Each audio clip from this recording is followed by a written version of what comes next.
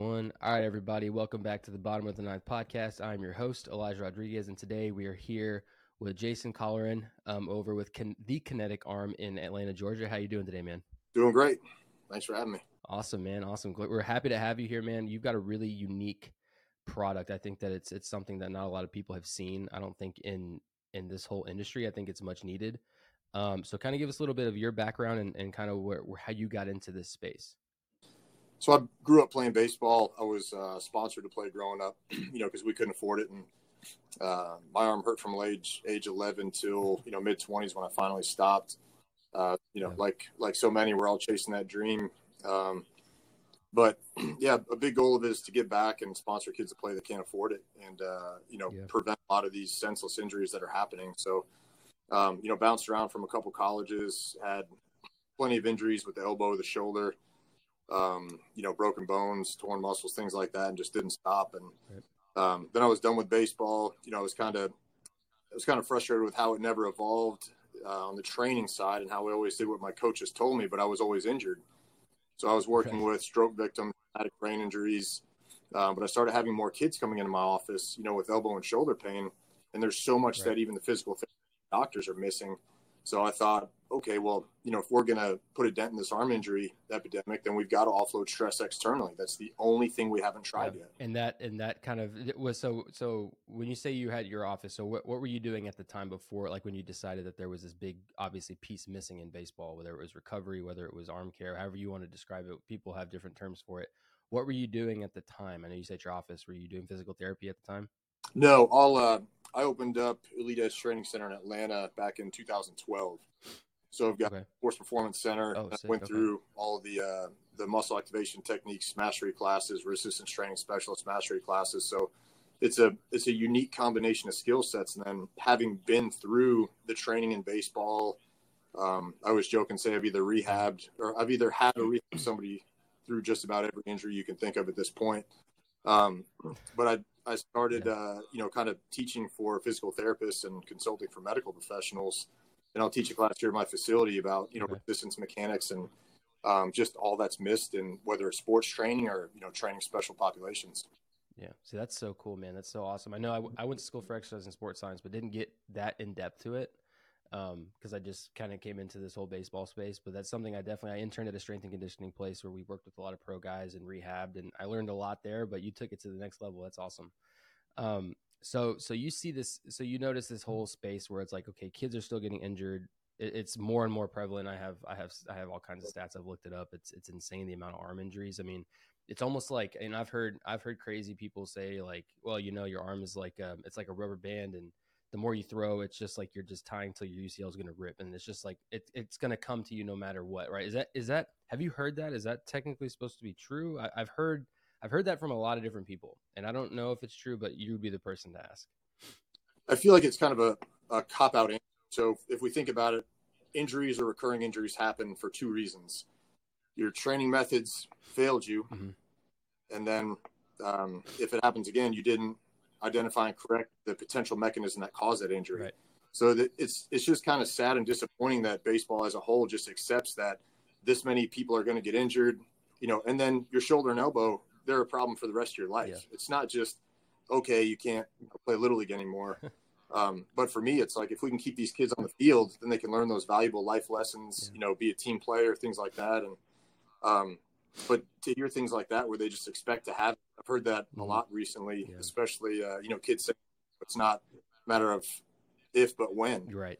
And it's just sad to hear that's kind of the mindset, instead of, okay, let's learn more about musculoskeletal function, the neuromuscular system, and how we can prevent this from happening. But then we've got, all these lightning in a bottle places where kids show up and just want to get their velocity up. And guess what? I get a ton of those kids in here from some of the most popular programs that blew their arm out 1 to 2 weeks after leaving. It's not sustainable. No. See, man, I think, and I'll touch on this just because it's like, you look at you can look at, like, as a baseball guy, and I'm sure you can appreciate this. It's like, if you look back 10 years ago, the average, like, and I use Major League because that's the most stats we have. The average Major League fastball was like 94 about 10 years ago.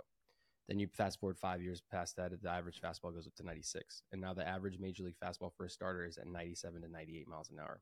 That whole, that transgression shows you that we're obsessed as a baseball culture with the 100-mile-an-hour fastball. And now you see guys that are doing it more and more and more and more. And that seems to be like the new threshold for what pitchers are going for. And I know you said that they have like, there's like drive line, and I don't know for sure where these guys came from. I'm not calling anybody out, but like there's drive line, there's top velocity, all these places where they're like, you're going to throw hard, you're going to leave, and we're going to make sure that you leave throwing harder than when you came in. I think that is kind of, I don't want to say it's a problem, but I think that people are obsessing over the 100-mile-an-hour, the fastball, because it's just causing more issues than it's worth, right? I mean, can you pitch or can you not pitch? People are just obsessed with it. I think that's what it comes down to. Yeah, that's about it. And just so those places don't think that it's a jab at them. The problem is these athletes aren't conditioned to do that going in. I've had athletes that do their remote programs. I won't name which places, but I think all of them at this point. And when they come in, they have no active internal or external rotation on their drive leg, and they have no trunk rotation to their throwing. So why haven't these issues been identified and corrected beforehand? It's because they don't have the skill set. So, but that's the same thing with, physical therapy as well. I've had a lot of guys come in after injury or surgery. They stretch, speed up, smash the arm. They think the range of motion is good. But if that wasn't the mechanism that caused the injury, you're just going to have to happen again. Yeah. So that's the crazy. That's crazy. And then, and then they'll ramp guys up to throwing hard, but it's not sustainable. So again, it's not a knock on those programs. And if it wasn't them, it'd be somebody else. It's kind of like the big travel ball companies.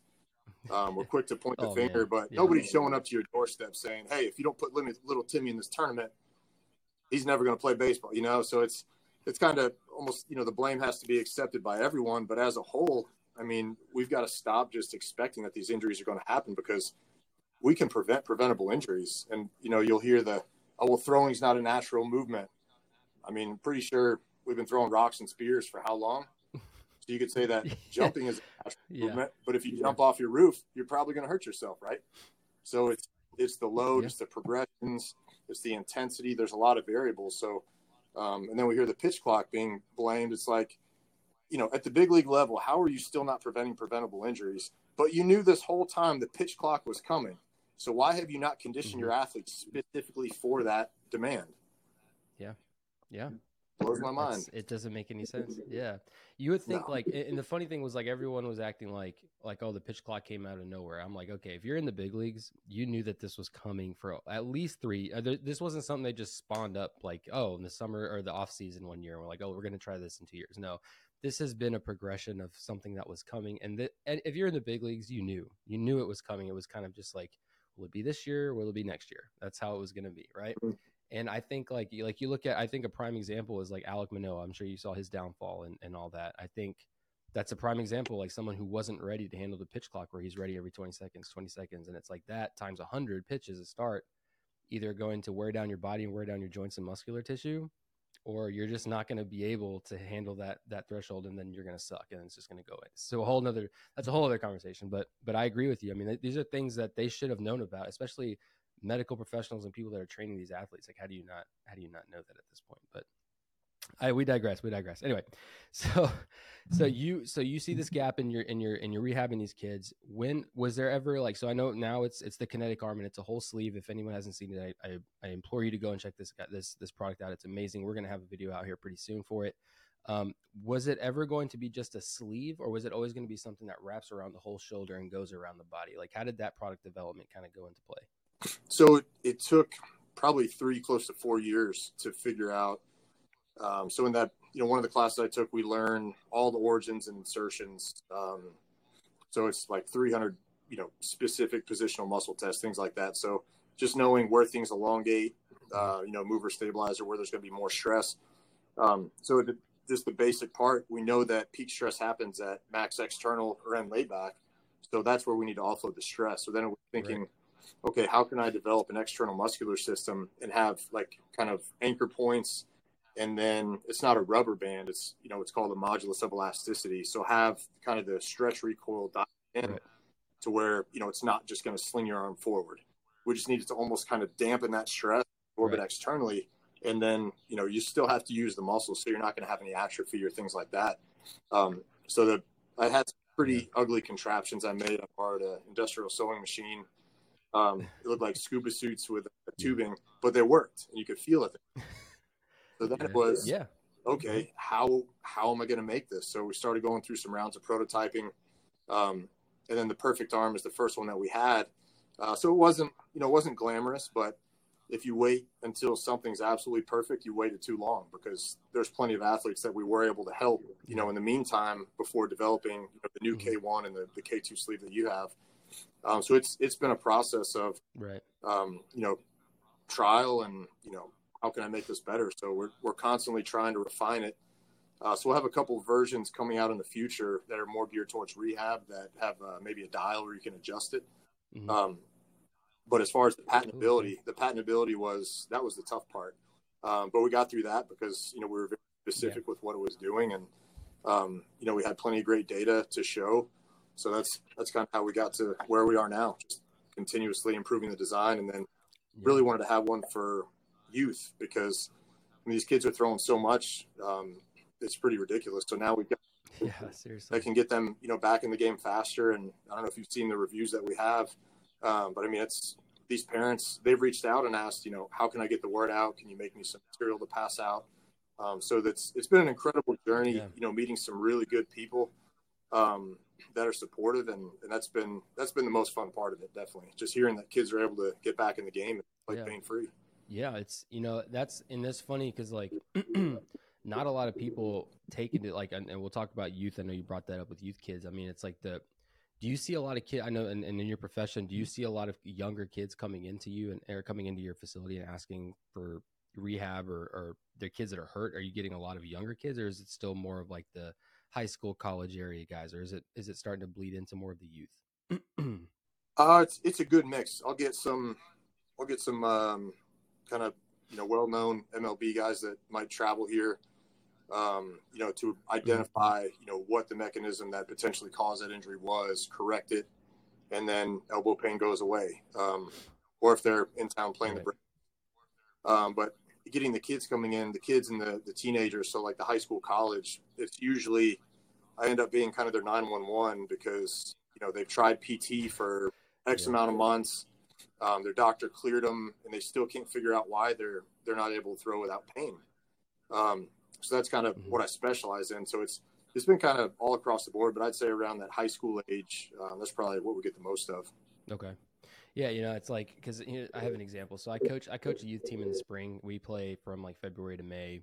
And I remember there was this kid and his mom comes to me and she's like, "Hey, I'm going to take my son to physical therapy because his elbow's hurting." And of course they freak out. Once the elbows flares up, people, they draw the panic. They start freaking out because they immediately think UCL, Tommy John. And I was like, well, how much has he been playing? Where is he playing? And I was like, she goes, well, he's played every weekend for the last 2 months straight. And I'm like, okay. And now he's playing here during the week and he's a catcher, but he pitches on his select team. And I'm like, you don't think that maybe he's throwing way too much? I mean, this is every day we have practice. We have 2-3 games a week, plus he's playing probably 6-7 games on the weekend. I'm like, give the kid a break. Like the kids these days are just nonstop going as if they're going to get drafted when they're 15 years old. I'm just like, guys, it's crazy. But the more like it's insane. Like I think I saw I have a family friend whose son is 15 and he's going to have Tommy John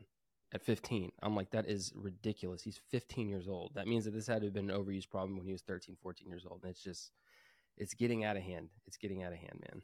I can only imagine the things that you see in here. Yeah, it gets interesting.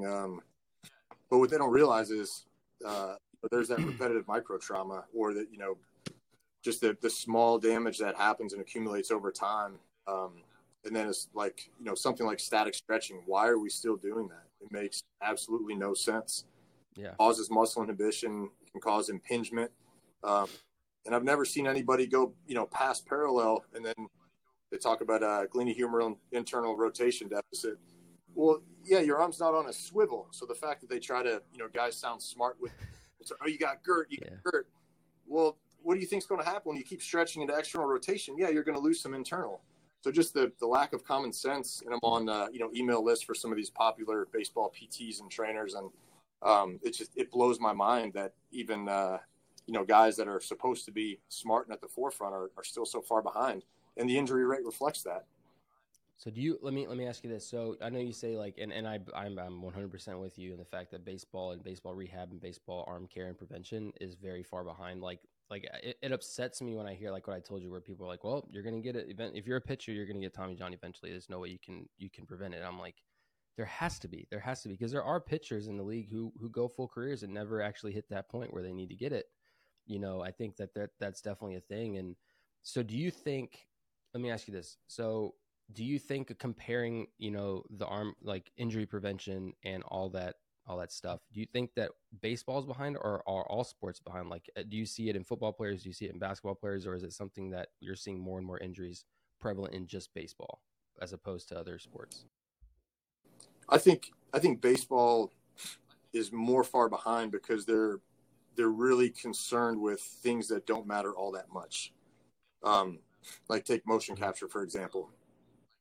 Yes, you can get some data. There is a place for it, but have you ever seen a mechanic watch a car drive down the street and tell you what's wrong inside the engine? No, it's not possible. So it's a superficial assumption of gross motor function, which means we've got all this stuff flying through space, and they have no idea what's contracting efficiently, what's worn down, where we've exceeded that stress threshold and causing compensation. But people pay a lot of money for it. But look at all this fancy tech we have, and the engine not going down. And I always ask, dads, they'll come in talking about the spin rate, velocity, and I'll say, well, how much does the spin rate grow? Yeah. Then it doesn't matter. Yeah. With baseball, I mean, think about it. It's in baseball, they stretch just as much, if not more, than any other sport out there. And look at the injury rate in the statistics. And then what happens when you get injured? You got to. It's terrible. It makes no sense. It's not the solution. It doesn't work. No, it doesn't. Right, but then also, that's what's most frustrating. Yeah. Oh, the way guys train for it with the barbells and the medicine balls. Like, he was slamming a medicine ball. A 3-year-old could do that. There's zero vision with that. Like, okay, cool. And you're taking someone's money, but then with the barbells, all this heavy symmetrically loaded lifting, it's a rotational sport. We run, hit, throw. So all you're doing is tightening up those areas as an adaptation to that load. And then we've got all this mobility BS. So you're beating the crap out of the muscle tissue. Like, do you think that's good for the quality of that tissue as far as contracting? I mean, it's terrible. But even the seated 90-90 stretch, that's a great way to tear your hip labrum. But that's kind of, trendy now. So I've seen a lot of torn hip labrums now as well. And, didn't used to see that ever. Yeah. Except like jiu-jitsu guys. Those are the only ones I'd see a torn hip labrum on. That's insane. So let me ask you this. So let me pick your brain here. So with all these places that are implementing these, like, we guarantee you're going to gain 6 miles an hour on your fastball, and we'll do whatever it takes to get to that point. Is there truly a way that you can like, and the big thing is it's always the off season, which is always the summer months. That's like, we'll get you throwing 10 plus miles an hour faster in 2 months. Do you think that is not a sustainable amount of time to truly gain, like to gain a healthy amount of velo?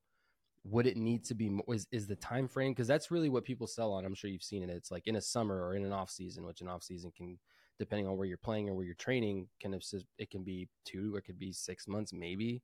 Do you think that them squeezing all that into those small fractions of time are what are causing people to get into the overuse section of it? Or just not taking the time to truly, look at the athlete, look at what prereqs he needs to get to the point where he can actually throw hard and sustain it and not blow his arm out? Is it a time frame issue, or is it something that could be more than that? I think it's both, because if we are going to increase the velocity or, force output, we've got to have time for those adaptations to happen, whether it's a tissue adaptation, right? Endurance. But the other part you mentioned is the assessments that are done on these athletes, like a functional movement screen. Again, you have no idea what's really working or not working. So people will guess, but all the training programs that I've seen, they just, here's your workout. They have no idea, what's kind of tightened up as a protective mechanism on the body.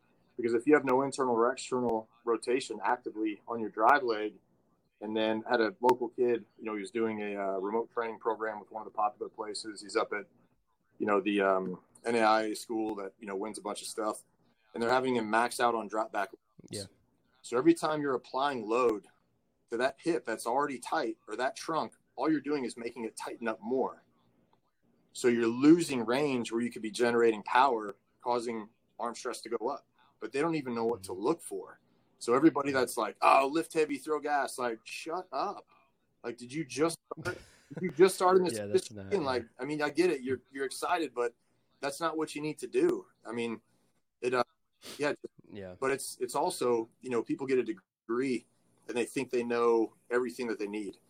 I've had I had a coach from Jacksonville drive up. He got his master's in exercise phys, and he said, "Man, I learned more in the past 2 hours than I did the whole time I was in school, because they're not teaching you what you need to know." You got to remember, the university is a business. They got your money. Cool.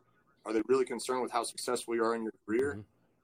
No, I don't think so. But it's the same with physical therapists. I've had a lot of physical therapists that were my clients, and they always say, "Well, how come we weren't taught this?" It's like, well, you got to keep learning, you know. So people always say, "Oh, my coach or my trainer's been doing it for 10 years." And I say, well, if you've been in kindergarten for 10 years, it doesn't make you a 10th grader.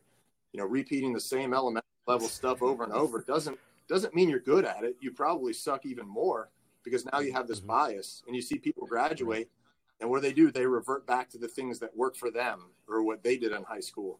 So it's, you know, the cycle is just not breaking because patients out there. But I think social media is really contributing to the downfall of, well, society, but definitely, sports performance training, because anybody with a social media account, they'll just take your money and send you a cookie cutter program, and then you have a blowout. And then whose fault is it? No, they're like, oh no, well, I'm so sorry that happened. I don't know how to fix it. Sorry. Yeah, that's their, but the thing like that, it's funny you say that. It's like the lift heavy, throw gas. And then there's multiple people on there that I know big prevalent social media people that are like, lift heavy, throw gas, hit bombs, right? It's like, yeah, but those three things in themselves do not correlate. It sounds cool in theory. It's like, yeah, if you lift really heavy, which also, tightens up your muscles. If you lift really heavy and you just, go really hard, it'll work. But it's like, no, dude, like that is the path to injury. And it's been proven over and over and over again that the harder you go and the harder you just push your body, it's never actually going to mean anything. It's never going to, you may have results here and there, but it's not, like you said multiple times today, it's not sustainable, and it's not a way that you should go about doing things. It's just not right. But anyway, I could go on and on about social media and some of the people that have a voice that very well should not, because they're pretty much contributing to the problem. But that can go with sports, they can go with society. I agree with you wholeheartedly. So let's talk more about Kinetic Arm. So you build a prototype, and it's an interesting product, because when I first saw it, my girlfriend looks at it and she's like, "What is that?" Because she's not an athlete, and I pull it out the box and I'm trying it on, and I'm like, "This thing's like, it felt good." And I like that it had the wrist tightener. It has the thing here on your chest. You can move it. It's comfortable. It's not like, my thing when I first pulled it out was like, okay, this seems like a lot. Am I truly going to be able to throw at this without being bothered? And I put it on and I was like, oh, like it's surprisingly, like it feels free moving. It doesn't feel like one of those, because like when I throw sleeves, I feel like my arm feels restricted. Like I can't move it all the way. I've never been able to throw in sleeves. So that was my first like concern. But the minute I put it on and started doing the throwing motion, you can feel like as you let go of it, the deceleration, it almost like takes the feel away from you, like going all the way through. And that was like the biggest thing, because my forearm always flares up on the outer half as well as the inner half. And when I threw, the first thing I noticed is that my outer forearm did not swell up. I was sore, but I had no, and obviously they say like the outer forearm is the decelerator. That's the muscle that's pretty much taking the blunt force of the follow through of the throw. And that right there shows that the product does exactly what it's intended to do. And is that something I know, and kind of getting back into the science of the sleeve, was it built to pretty much take off the load of the throw? Was that what the main point of the sleeve was? So muscle strength is like a bell curve. So mid-range, strongest end range, it drops off. So again, we know peak stress happens back there where everything's elongated, and that's a passive range. No thrower on earth can actively go back there. And then same thing, right? Deceleration. We see a lot of guys that have that anterior tilt or wing scapula, because all that mass, so force is mass times acceleration, you've got all that flying forward. So again, those, scapular decelerators are at end range. So that was the thought process is, okay, we know where the muscular system, because muscle stabilized joints, we know where it's not able to do as good a job as we want it to with offloading stress, and in turn that goes to the passive issue. So that was the thought process. And when you said it doesn't feel like kind of constricting like a regular sleeve, so the reasoning behind on the K1 we've got an internal mold, and on the K2 that you have, we've got those specific lines of force. So those lines of force are the exact lines that we need to offload stress at the end of acceleration and deceleration. So that was a big part of it. And then coming up with kind of an anchor system, and then like I said, the stretch recoil, so the material, how thick.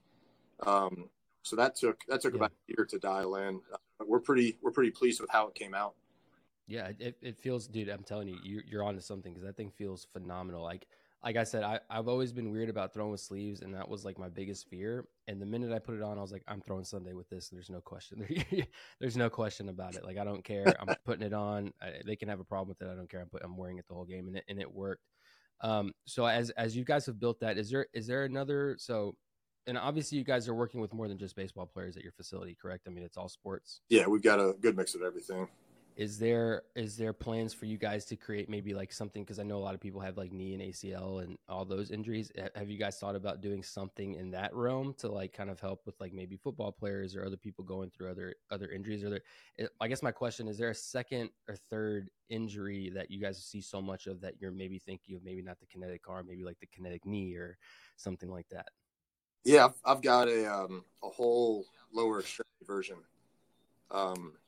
Just wait. Okay. Just kind of waiting to get we started the development process, but then as far as testing, it'll be pretty exciting to test that. And there's still another one for the arm that's going to come out. But I love to be a biomechanical problem solver and create things. So I think we'll keep putting innovations out there, because like in baseball, it's crazy to think that in all these years, we still don't have anything to protect the throwing arm. And I actually had an orthopedic surgeon from Texas that does robotic joint replacement. He emailed us, and I gave him a call. He said, man, I was trying to build this over 10 years ago, but I didn't understand the mechanical engineering component. So we've had a lot of doctors and PTs that were really supportive. So that's been, again, part of the awesome process is, just having people reach out, like University of Texas. Yeah. They just emailed out of nowhere, hey, we did this study. It's about to be published. Like, wait, what? So. What? That's awesome. Yeah, that was awesome. Then we got so cool. Approved to be used in game in the Japan Nippon Professional Baseball League as well. Then we had their WBC pitchers using it before then. So yeah, it's been awesome to see kind of the evolution of it. We've got javelin throwers that are doubling their reps with no pain, which is pretty crazy. Quarterbacks, tennis players. We've got receivers in football too. Instead of the Sully brace that would limit your arm, they can go up, and then it'll help offload stress in that position, stabilize the joint, and then volleyball as well. So yeah, we're looking to expanding, and it's what people love to do. So if we can keep them out there doing it longer, that's a huge win. Yeah, that's a dub in itself. Keeping kids on the field, man, that should be the motive. You'd think that would be the motivation behind coaches and everybody to keep them on the field as healthy and as stress free as possible. But you know how it goes, right? You know how it goes. So let me ask you this: so as a training professional, and I did my own case study. I've looked around, and this is something that so for our podcast, if you haven't listened to it, we tailor a lot of stuff for kids and players that are coming up in the game that are looking for different ways to benefit themselves, which is why I was so happy to have you on here talking about this stuff, because people need to hear it. Like, people don't want to hear this sometimes, but they need to. And one of the biggest things, and like it goes back to the same thing with like these velo facilities. What's your take on throwing weighted balls? It's a tool. That's kind of an open-ended question, I'm sure, right? Well, it's the same way I'd answer, people ask, what do you think about kettlebells or barbells? It's a tool. The only thing that I like it for would be like straight down into the ground, because the elbow is a hinge joint. It does flexion and extension, right? So as we go back and the humerus torques forward, we get that dynamic valgus at the elbow. That's with throwing it. Right. But if we just fire it straight down into the ground, we can work on getting that extra load at that end release point, instead of trying to do, work the forearm flexors like this. So I like, firing it straight down into the ground. because again, we're doing elbow extension, forearm flexion. So we're not, going against the structure of the joints. So to me, that's the best thing to do. But then I always ask people, if you can wreck your arm with a 5-ounce ball, is it a good idea to use a heavier ball? And again, force is mass times acceleration. We can look at studies, whatever, but there's really no accurate way to know how much stress is going to that UCL or what level of fatigue the forearm flexors are. So not to say I don't think there's a place for it. I think it could be used in training, but the fact that everyone's obsessed with plyo balls. A lot of the new trends that are out, and the injury rate keeps going up. So you can't really say, well, it's got to be this or it's got to be that. I think it's a combination of all of it. Yeah. But I did a whole. Okay. No, sorry. Go ahead. Go ahead. I was just going to say I did. So I did my. We have a little bit of a delay here. You go ahead. We do have guys where we'll tell them, if you do have to throw weighted balls, then wear the sleeve with it because it's going to offload some stress. So that way you can still get the benefit of finishing with the forearm flexors without putting a ton of extra stress on the shoulder and the elbow. Right. So I did we wrote a blog post, and I did like weeks and weeks of research on, because I had so many people and kids like asking me, and we got kids guys that I play with that are like, they live by the plyo ball routine. Like, I'm going to throw plyos into the wall. I have this like thing that I bought off of this one guy. It's his plan. And I'm kind of like, man, I was so on the fence. And then I did research and like looked at all these different case studies, and I was like, it's pretty evident that weighted balls thrown under a certain supervision into certain programs can aid. It can, but majority of people throwing weighted balls either aren't supervised correctly, don't have the right mechanics, or are utilizing the whole thing completely wrong, or they're just I'm going to throw these weighted balls till I feel good, and then that's causing more destruction than anything else. So I just always ask a lot of medical professionals and stuff like that, what do you think, and what's your advice for weighted balls? And everyone says the same thing you say. Well, it can be a tool, but most times it's either abused or underutilized. It's not utilized correctly. So I think it's always interesting to hear what people say, even though I want it out there because people don't want to listen to it, because it's this whole hot trend that, we got to throw weighted balls. And I promise it's not the sole reason you're going to throw harder. If you move your body more efficiently, you will throw better, you'll throw harder, you'll throw longer. That's what I always say.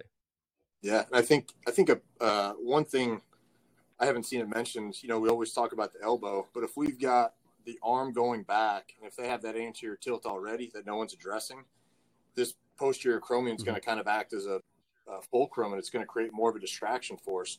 So if you're all the way back and lay back and your trunk's rotating, and you've got more mass in this hand, that's more load. So that we think about inertia, an object's resistance to change as we're opening up. So as far as that biceps tendon and labrum, you're probably looking at a fast track to a slap tear if you're just, out there throwing them hard.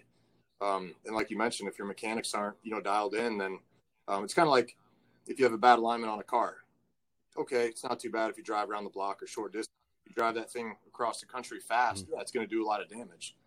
So, and then, paint like a check engine light, I did it. I just kept throwing through it and always ended up injured. But that's another thing too, is, we've got to stop when there's pain, hopefully before, but it's interesting.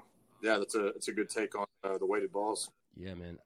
So let me ask you this, and I know you may not want to give your thoughts on this. So aside from all this, I call it junk because there's so much crap getting spewed through the internet and people don't know what to listen to.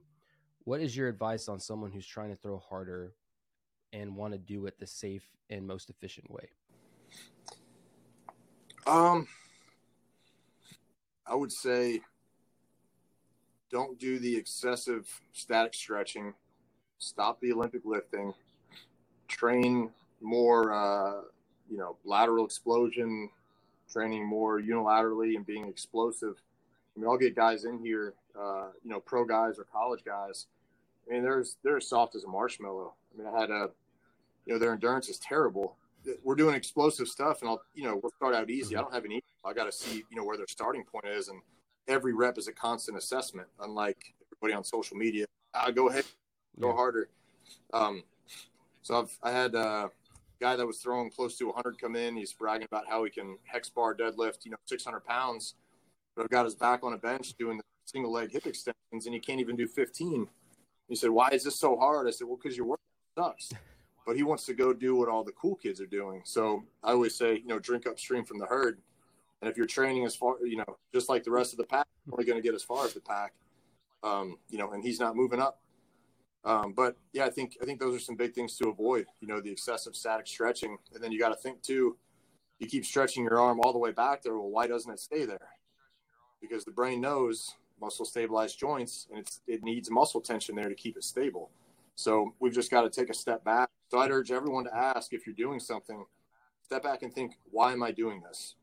What is the goal? And if you can't think of a goal, or it makes sense, don't do it. It seems like common sense at times, it seems uncommon sense is what I call it. Yeah. But the tough thing too is the kids going to emulate these big leaguers in the way they're training. And a lot of them, their growth plates hadn't hardened yet. They're still young. So that's a big problem as well. Seeing that baseball prospectus statistic that, injuries are up 44% in the big leagues from last year, and kids are trying to train like those guys. So I think that's really contributing to, the rise in injury rates as well. Oh man, it's funny you say that. You see a lot of guys. The big thing is when you're growing up in baseball, you mirror and you analyze the guys that are at the biggest stage doing it. And what people don't, and I tell people this all the time, because they're like, well, he loves so-and-so and he wants to play like so-and-so. I was like, that's fine. But so-and-so's body, or whoever it is, like, you look at pictures, like one of the few I think that has the best mechanics and the best physique enough to really do it is Spencer Strider with the Braves. Yeah, I'm sure you guys know him. I think that the way you look at his progression, his story, he left high school throwing 84, goes to college, plays, develops, and actually develops his body with through strength and conditioning programs, through moving and mobility. Now throws 100 miles an hour, and it looks seamless. And everyone has injuries. I'm not going to say I'm going to knock on wood because I don't want to do that to him, but you can tell the way he moves and the way he operates, if you truly watch him, that's a body that was built and made to throw 100 miles an hour and throw it efficiently, stress-free, easily. But then you got certain guys that, like, their max effort, I'm going to throw everything, and that's where the injury comes. You see a lot of high school kids that are like, I want to go play pro, I want to go play college, I'm going to throw like so-and-so because they throw really hard. I'm going to mimic those mechanics and maybe do some research on his training program. And it's like, yeah, but your body is not that body, and it doesn't always translate together. Do you see a lot of people that are coming in saying they want to do X, Y, Z, but it's like, hey, we can get there, but we got to do it this way. You can't do it like that person. You got to do it like somebody else. Yeah, Spencer Strider, we went and watched him pitch one night. Just incredibly efficient. You're right. Just looks pretty effortless. Usually if we have athletes come in, they might ask, if they see something on social media, what do you think of this? And I don't have any bias that I cling to. I'll look at it and, from an objective point of view and say, this part's good. We could probably leave this part out, or here's how we could be more efficient. So it's always a constantly evolving process, with the athletes, but we've got to progress only as fast as they're ready for. So there's, in this facility, we'll only take on athletes that understand, we're going to do it safe and efficiently. We're going to have strategic progressions, could be micro progressions at some point. But you can't move them to the next level unless they're ready for it. So we definitely don't sell them on a dream. We're very realistic with it and say, if you're willing to accept that this is the pace we're going to move at as fast as you're ready for, great. If you want to pick up 10 miles an hour in a month, then this isn't the place for you. Yeah, probably not. There probably isn't a place for you if that's what you want. I firmly believe that. It's unattainable, but we as a society are obsessed with instant gratification and want it tomorrow. It's like, yeah, it doesn't work like that, man. But anyway, so we'll talk about, so I have to ask, so Nick Tanner, College Burnout, was the person that referred me to you guys and let me know, because I had been talking to him and was like, hey, I can't, because I went on a 4-week, because I had a bicep strain. And that's when I told, because we were talking, he's like, hey, how's it going? Because we talk every so often. And I was like, yeah, well, I can't really throw right now. I'm kind of pissed off about it. Got a bicep strain. He goes, oh, hey, you should reach out. I gave him your information. That's how we came in contact. How did you guys come in contact with him? I know he's a Georgia guy too, so I'm sure he's not too far down the road from you guys. But how did that relationship begin? Yeah, he went to college probably 30 minutes from here. I don't remember if he reached out or if we saw something and reached out. Maybe I probably looked at his stuff and saw that he was local. And then it was kind of, then he was on his road trip tour out there doing his thing. He's such a funny guy. Even in person. Yeah, he's hilarious. A funny guy. Just someone that's consistent all the time, and that's who you are. That's great. But the timing was interesting because, he said he threw, more than he should have. Was in there a couple more innings than he needed to be. And, his arm was pretty torn up. So it's a time when it's perfect for him to start using the sleeve because he can rehab back. So I'll check in periodically. Hey, how's the arm feeling? How's it going with the sleeve? So I think if he keeps using it, he'll be able to make a pretty good comeback. I hope so, man. He's an awesome dude, man. He works so hard. That's the thing I admire about him, man. He's the same always, and he's always going to bust his ass and do what he can. And I think it's just admirable to watch. And he's got a whole big following, and he does some really great stuff. But I thought it was just super interesting. I was like, well, I'll try it out. I had never, and it was funny because he told me about that, and I was like, I've never done anything like that. I've never been a sleeve guy or like to wear the braces. And he was like, dude, try it. I was like, I trust you. I'll try it. And I don't regret a thing. That thing saved my arm. I think, like, truly, like throwing. And this is, I'll say it till I'm blue in the face, because I was literally like baffled. I was like, because my coach on Sunday was like, dude, you're at 150. Like at the time I was like at 130 before I went out for the ninth. And I was like, dude, I feel like I just threw like a bolt. Like I just warmed up. I feel like I could throw all day long with no pain. And he was like, I'm just go out there again. I'm not going to stop you, right? You say you feel good, you feel good. And I woke up. I was almost nervous to wake up the next day. Like, oh man, how bad is this going to be? And I was just like, oh my, I feel just a little bit like I feel kind of sore, but I could, if I needed to throw in 3 days, I probably could. It's an insane feeling. I really didn't expect to get that much out of the product. It was truly like mind blowing. And I'm sure I'm not the first to tell you that. I'm sure you guys have heard that multiple times. Yeah, it's incredible to have people try it. And the biggest skeptics always turn out to be the biggest supporters, but we've got plenty of big league guys that, they use it to recover faster in between starts. So I wish we could use their names. Then we've got one team, they've got several positions wearing it also, but they have to cover it, with the brand that sponsors their gear. Right. But just to know that, the product does work. I think we're getting past that phase of where people think it's a gimmick because it's new. But you look at the testimonials, there's some pretty compelling stories from, parents and coaches and athletes. So I think we'll keep building, a good organic following, and but people just need to know that it is possible to offload that stress externally. So it's, again, we've tried everything else, so it's probably time to give this a shot. Yeah, no, I agree. Well, Jason, you guys are doing amazing things. Floor is yours if you want to let the people know what's going on with Kinetic Arm. We'll kind of wrap it up. We're hitting up that 45-minute mark, but if you want to let the people, the floor is yours. What's coming up next for Kinetic Arm? If there's any new stuff happening or whatever you want to tell the audience, it's yours right now. Awesome. Thanks. I'd say, if you get a minute, check out our social media, give us a follow. But look at the testimonials on there, check out the athletes and what they have to say. We still haven't paid a single dollar for any endorsements. I haven't seen a product that has the backing that we do from physical therapists and doctors. Even the pro athletes, that usually want some type of, payment or endorsement fee. Check out the reviews, see what you think. If you have any questions at all, we've got some good videos on our YouTube channel. So I've got a theoretical model with a dyno, so I can show you exactly how it works, and then also show you it's not going to spring your arm forward.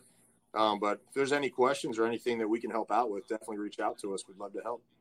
Absolutely. Well, like I said, Jason, thank you so much. This episode will be available on Friday. I think it's the 28th. So this episode will be out then. We'll have posts, everything. It'll be on YouTube, all streaming services. But like I said, Jason, thank you so much for taking the time. And if you didn't hear his message, please go check out Kinetic Arm. You will not be disappointed. I promise. But yeah, like I said, man, thanks, Jason. And we appreciate having you on, brother. Awesome. Thank you very much.